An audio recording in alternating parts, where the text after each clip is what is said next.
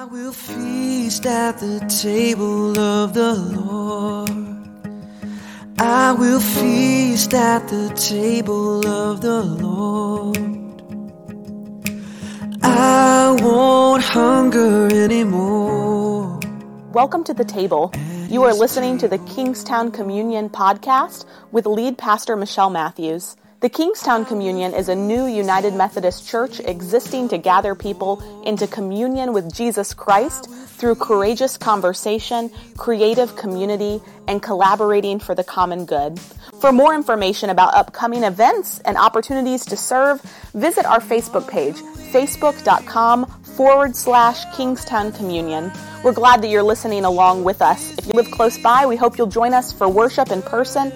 And if you ever feel so inclined to help us by giving financially, you can do so on our website, kingstowncommunion.net. At the table of the Lord, there is peace at the table of the Lord. Today's scripture is coming from Ephesians chapter 5, verses 1 through 2 and 15 through 21. Therefore be imitators of God as beloved children and walk in love, as Christ loved us and gave himself up for us, a fragrant offering and sacrifice to God. Be careful then how you live, not as unwise people but as wise, making the most of the time because the days are evil. So do not be foolish, but understand what the will of the Lord is. Do not get drunk with wine, for that is debauchery, but be filled with the Spirit as you sing psalms and hymns and spiritual songs to one another, singing and making melody to the Lord in your hearts, giving thanks to God the Father at all times and for everything in the name of our Lord Jesus Christ, being subject to one another out of reverence for Christ. The word of God for the people of God. Thanks be to God. Thanks be to God. Just put it right there. Thank you. So if you are joining us for the first time online or in person, we have been in a sermon series called Swole Church, meaning we're trying to build the body and strengthen the church through the reading of Ephesians. We're working our way through Ephesians.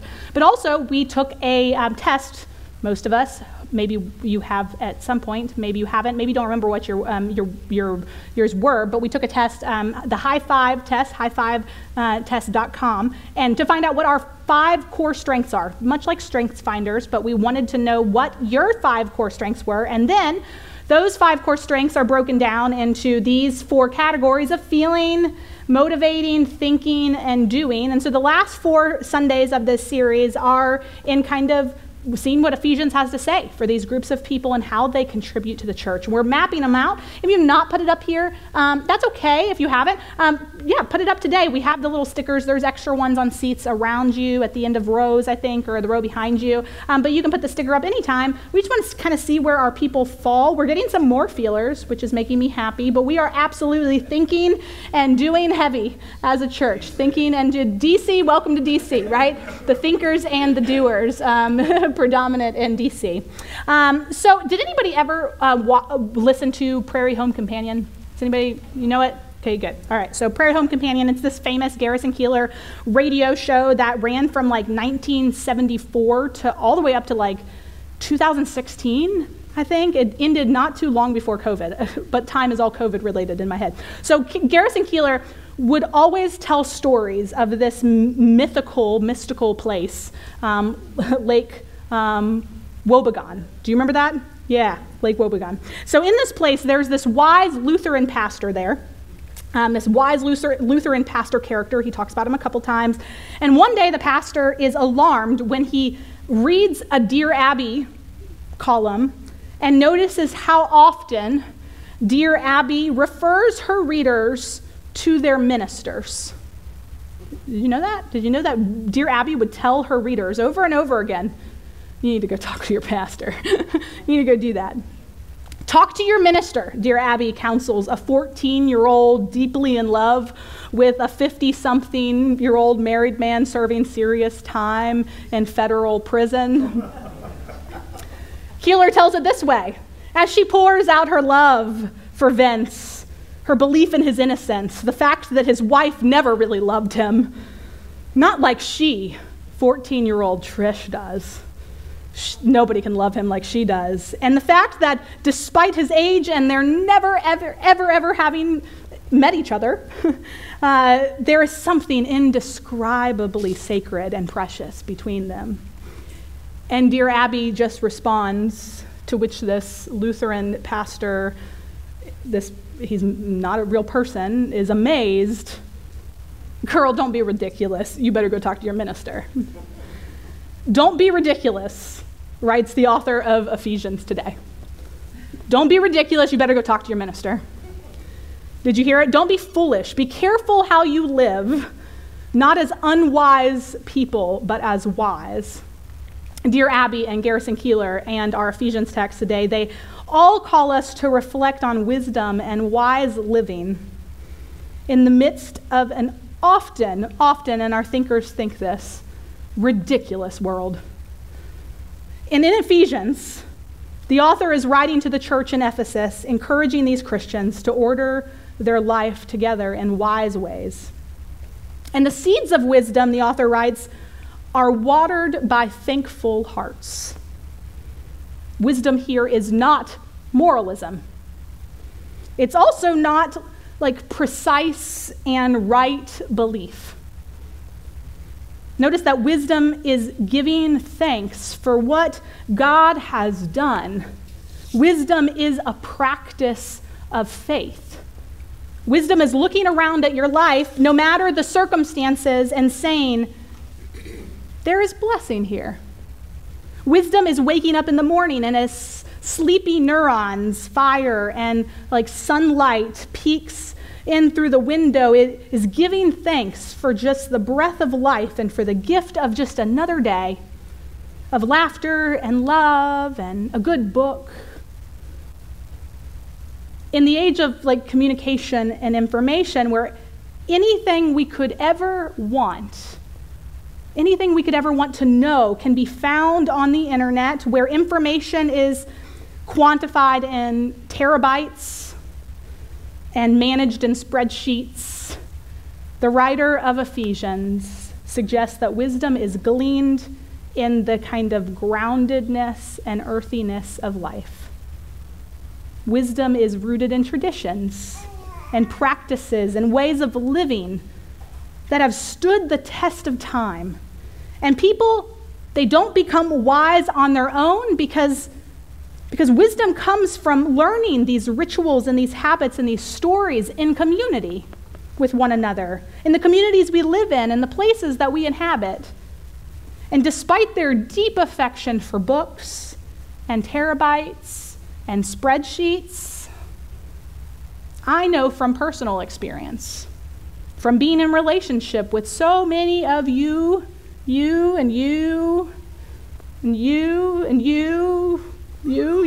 thinkers in the room, from being in relationship with you, that it is uniquely the faithful thinkers in our midst who know and attend to this kind of wisdom.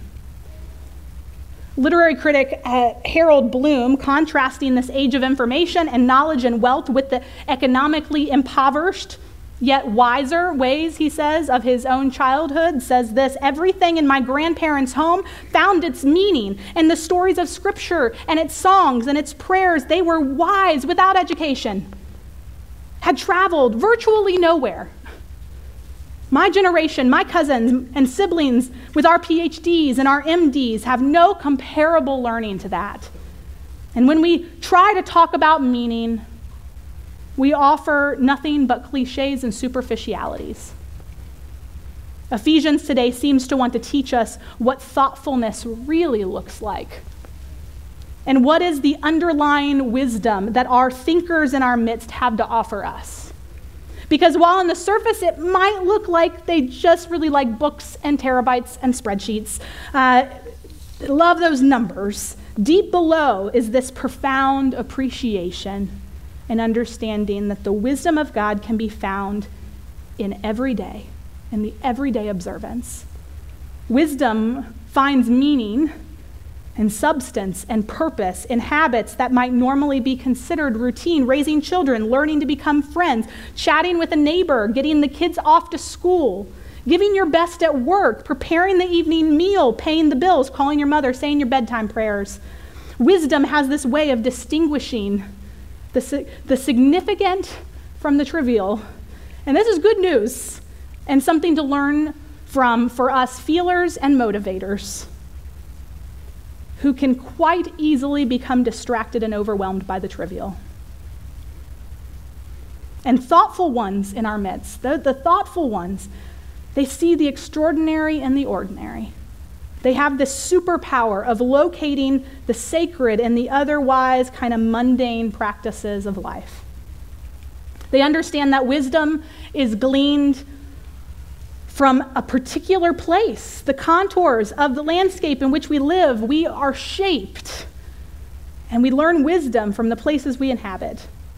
It's also the thoughtful ones who get that wisdom is often learned in the painful places of life too.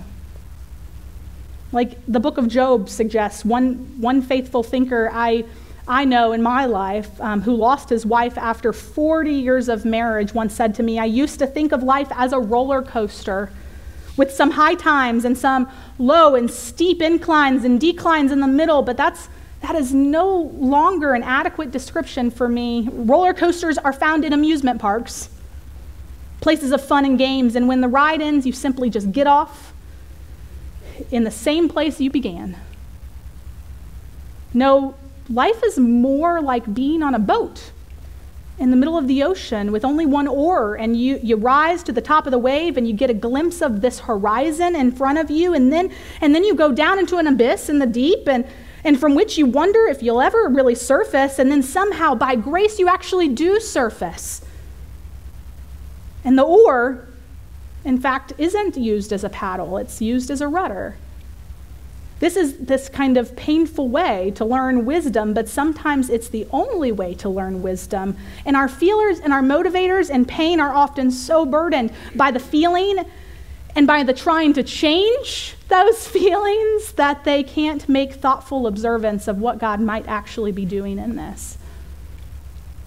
And of all the ways to grow in wisdom, the Bible gives most of its attention to wisdom as learned by giving oneself to a community like this. The church and its rituals and its practices. Don't be ridiculous, dear Abby writes. Go talk to your minister. When the author of Ephesians speaks of wisdom, he is referring to like an act of faith. As an example, he says, people learning to be wise together should sing together. If you want wisdom, says Ephesians, sing psalms and hymns and spiritual songs among yourselves, making a melody to the Lord in your hearts. For the church, the starting block for wise living is like the processional hymn. Wisdom is learned through worship. For many of us, our early and often lasting conception of who God is and who we are and what the church is, our theology is shaped by the hymns we sing. Singing together is like a school for our thinkers in the learning about God, learning to give praise to God, learning to love one another and to live holy lives. And thinkers in our midst are not moved to tears by these songs, maybe, but they are formed and they are trained in the faith through them. They don't take the songs and prayers of faith of the faith at face value, but they analyze them to see if they align with what they already know about God, and they allow these songs and prayers to shape them into wiser, more thoughtful and faithful people. We all know of places and times when the people of God, the church of God, have been anything but wise. The church throughout history has at times majored in ridiculousness and minored in problem making. Like a 14-year-old girl lovesick for a 50-year-old in prison. And yet Ephesians gives us an image of the church at its best, a place where people in all stages of life gather to sing together and to pray together and to serve together and to learn from one another together. and to be thoughtful about it. That's what honoring the saints is all about. That's what we do here. That the saints of the church become our professors, not become people we worship, but become professors and mentors in this world of faith for us. That's what we do when we baptize people as well. We lay hands on an infant or a youth or an adult, and the church says to that person, you don't know it yet, but we're going to give you a story to live by. You don't have to do it on your own. We've been at this business of life with Jesus for a long time now, and there is a bit of wisdom. There's something to learn, and we have learned as a community that we want you to know and to learn as well. So who are these thinkers in our room? Who are the thinkers? We got a good amount of you. You've been waiting for this. Yay. Okay, so who are these people? So our analysts. Did anybody come up as analysts when they took the test? Analysts. Analysts, yes, our analysts. Analysts. They are energized by getting to look for simplicity and clarity through data, through history, through something tangible to make sense of. Analysts are frustrated when someone asks them to follow their heart rather than what this bank of knowledge to work from, which is why our thinkers, you might think that analysts only care about numbers. This is why our thinkers often revere tradition, because something's happened before now. Someone did this before now. There is data of other people's faith before mine right now. Maybe we ought to learn from that. Maybe the church ought to learn from its history. Brainstormers. Anybody brainstormers? I am. Anybody a brainstormer? So I really just like to think and throw things out, but never actually think about it seriously. Just put it on a chart, we'll do it later. Brainstormers are excited when asked to come up with kind of no-limit ideas. Yeah, that's why we need all the rest of you, because if you're only a brainstormer, you're really not a thinker, and that's why I'm very much not a thinker. But brainstormers get quickly bored by standard practices and also close-minded people. Our thinkers in our room, often we think of our thinkers, our analysts, as being narrow-minded. Often our thinkers are some of the most broadly minded because they are well-read, they do the research, they know a good amount of info, and they are willing and ready to share that info with you. They can be actually quite open-minded people. Philomaths, anybody? Got a lot of those. I really am very happy to have a lot of Philomaths in my congregation. It makes me feel real good because you could go get information so many places, and you come here, and so that's awesome because you all love something deep and you ingest it you constantly. You're in love with learning. You need to feel like somebody is giving you something meaty to chew on. You explore so many interests, you have so many ideas, so many thoughts, because you just are so insatiably hungry for new information and the next thing to know, and just your readers and your podcast listeners, and you just can't get enough of it, right? You can't get enough of it. You've got to go. They do not enjoy places of know-it-all people. Once again, open-minded. They don't really care, because our Philomaths, they know that there's an endless amount to know. There's an endless amount out there to breathe in, to take and to process again. So closed-minded people are people who think they know it all and that's it. Often those are not the Philomaths. They're not the ones doing all the study, the know-it-all. They're the ones who just think they know enough and they don't have to keep searching and reading. Any strategists in the room? Any of our strategists? Yeah, our strategists. Strategists often our strategists take our thinkers into the motivating category often. I am not a strategist, but if I were to have strengths envy, that would be my strengths envy. I have strengths envy for for the people who have the mind of a strategist, because I know I can use it to motivate people, and I don't have that in me.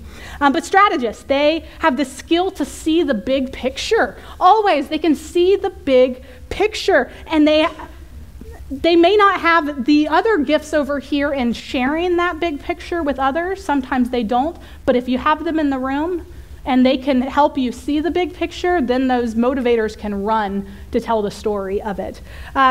They have this way of connecting the dots. So in a place like this, the church, they are not dragged down by the nitty-gritty details of the candles or the music or the organization of the volunteers. They are seeing why this entire thing exists, and for what purpose it exists, and how can we thoughtfully organize this place in a way that moves forward all of those pieces, all of those dots, not focus on one dot or the other.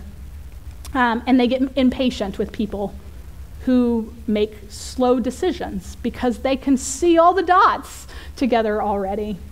And then our thinkers. I know this seems redundant. I don't know why this test has a thinking category and then the thinkers underneath the category, but that's the best word they had for it. Our thinkers, they're the ones who enjoy the mental gymnastics. Not the Philomaths have the insatiable need to learn. The Philomaths just need it to be robust and profound, and they want to feel like you have moved them. They want you to give them all. The thinkers probably liked our biblical sermon series because I gave you actual dates and people and pieces of data that then you could put together. You could put it together and you could draw the map of this. That's how the Bible was put together. You know, you could draw this mental map in your head. You liked the mental activity of that. And our thinkers are sometimes the ones that maybe are the stereotypical thought of a thinking person, sometimes the quiet, more reserved people, right? Often our thinkers are in their heads. That's why they're reserved. They are thinking. They are just bouncing up and down that gymnastics, right? These are the people. These are the 5 traits that make up our thinkers. And here's what I know, that the wisdom of these people is a gift given by God to the church. There are places that do not have a predominant amount of thinkers. We do. So what will we do with that?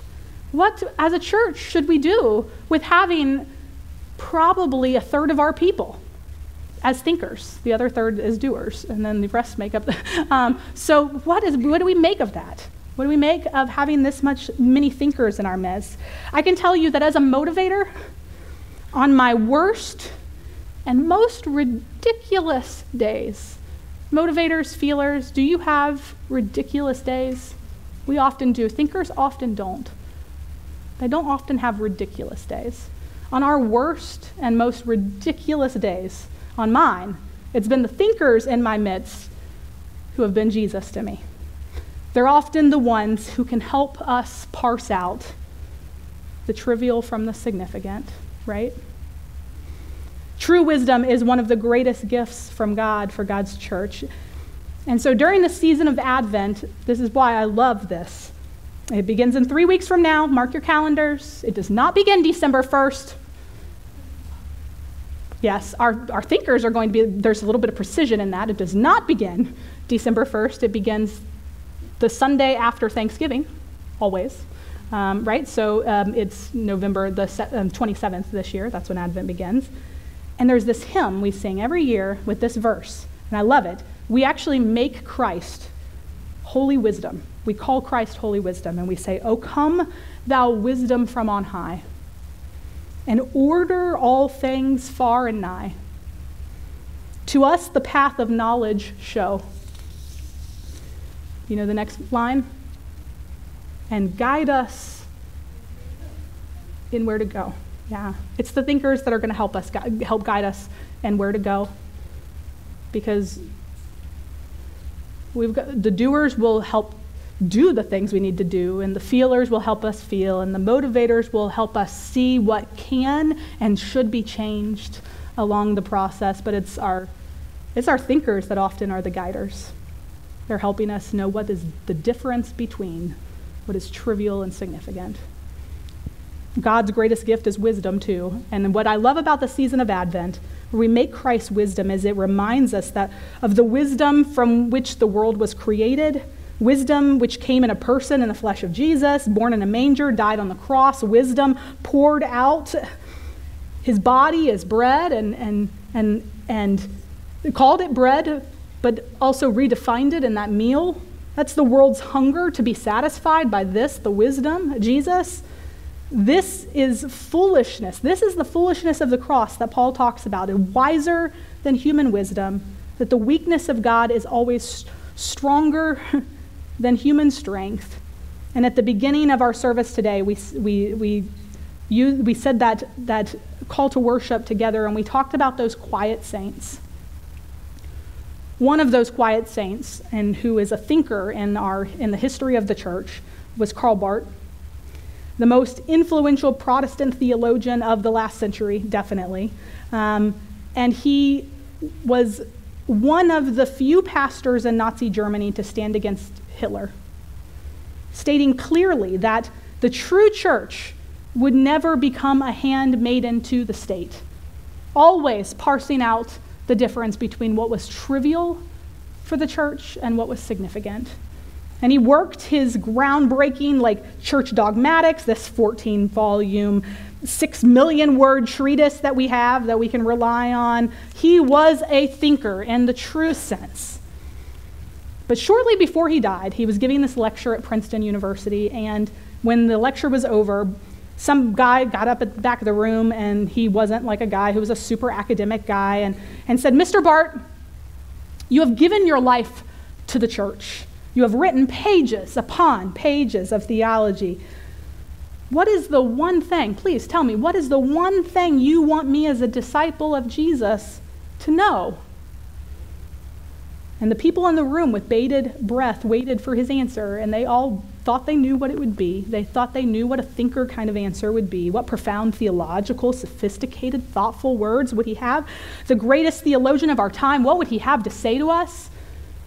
And he just said, in embodying wisdom that is not learned but formed, they asked him, "What is the one thing you want me as a disciple of Jesus to know?" And he said, "Well, Jesus loves me, this I know, for the Bible told me so." Would you pray with me?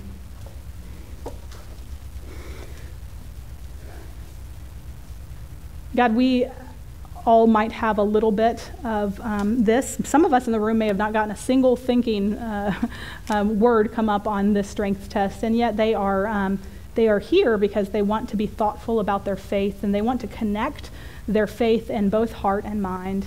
But it is, God, thank you for those people in our midst who have this way of just seeing what is important and not just believing it blindly, but having done the work to know what's important. We thank you for those saints, and we thank you for also our motivators and our feelers and our doers, which we will talk about next week. And we thank you that you are building the church of these people, these particular people in this room. And so we ask, God, that you would tell us, you would speak to us here.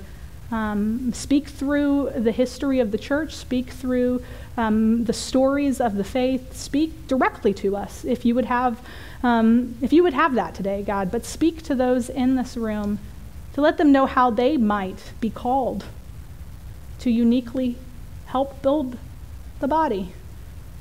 Speak to them also and assure them that they actually have gifts to do so, that they have been made by you exactly like this, perfect, so that our thinkers don't wish they were motivators, and our feelers don't wish they were motivators, and our motivators don't wish they were thinkers, but that we all can honor who you've made us as here in this space. God, I ask that you'd be with, particularly today, those people who to light a candle is hard. It's emotional. It's hard to remember, and yet it feels so right to at the same time. We join God with Jesus, who is that beautiful saint who we call Son of God, one with you, in that prayer that he taught us to pray. Our Father, who art in heaven, hallowed be thy name. Thy kingdom come, thy will be done, on earth as it is in heaven. Give us this day our daily bread, our trespasses, as we forgive those who trespass against us. And lead us not into temptation, but deliver us from evil. For thine is the kingdom and the power and the glory forever. Amen. Amen.